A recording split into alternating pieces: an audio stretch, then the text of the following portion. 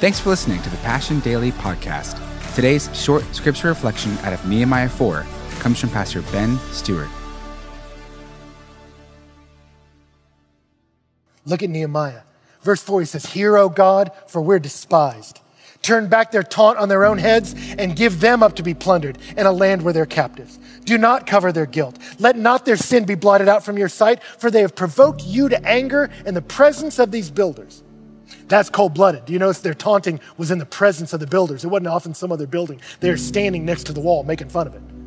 And yet here, Nehemiah, who was a man of action, I'll build this wall, doesn't retaliate. He responds in prayer. And yeah, it's a pretty raw prayer. We get some strong words in Nehemiah's journal. He says, God, what they're saying to me, may it bounce off me and stick on them. And yes, in the New Testament, we're taught to pray for God to bless our enemies and redeem them. Nehemiah's coming a little harsh. But he's mad here because he says they're provoking you. God, you called us to this work and they're undermining the work. And Nehemiah has a legitimate righteous anger against that.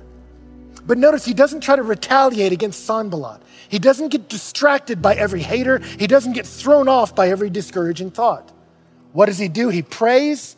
And then in verse 6, so we built the wall. And all the wall was joined together to half its height, for the people had a mind to work. Trying to diminish you is the first salvo of an insecure enemy. This is Draco, Crabbe, and Goyle to Harry Potter. Harry, don't give Draco the time of day. You got bigger things you're trying to do. And for many of you, when a discouraging thought enters your mind, you don't have to marshal all your resources, get some holy water and a priest to try to dismantle it. You don't have to go hard. You just have to get up and persevere. You just keep moving. He says, you know what? I didn't even engage Sanballat. I just decided I'm going to build this wall. You just pray and persevere. You just excel at the revealed thing. What has God called you to? Keep doing it.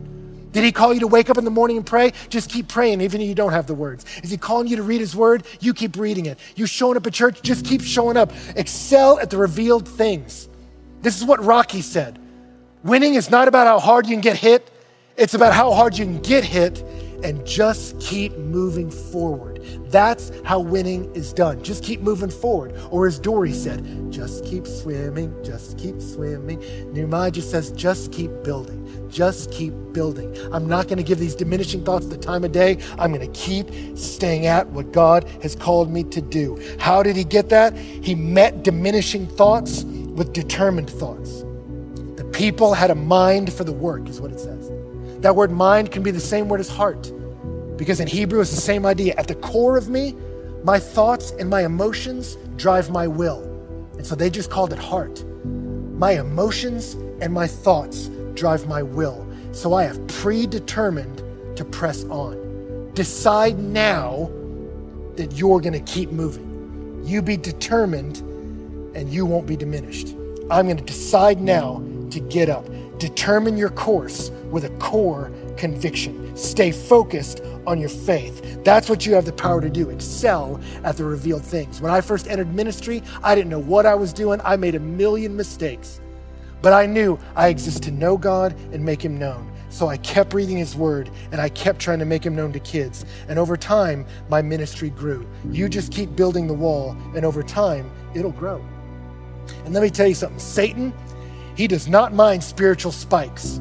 What he can't tolerate is spiritual consistency. He'll take a Camp High, a spasm of religious fervor. It can even work for his advantage. If you get religiously hyped and then it fades over time, he can turn that into cynicism. But consistent perseverance over time, that's where you get dangerous, because it's that persistence that allows you to grow and persevere. And as he sees them persevere, now Nehemiah's enemy realizes these people are dangerous. And he says in verse 7, when Sanballat and Tobiah and the Arabs and the Ammonites and the Ashdodites heard that the repairing of the walls of Jerusalem was going forward and that the breaches were beginning to be closed, they were very angry. Now as the wall continues to grow, the breaches are being closed.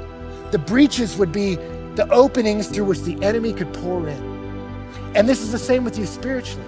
The more you consistently walk with God, he will show you the weaknesses in your life, the broken places in you where the enemy gets in. But as you persevere in your walk with God, he'll begin to grow and heal up the wounded parts of you.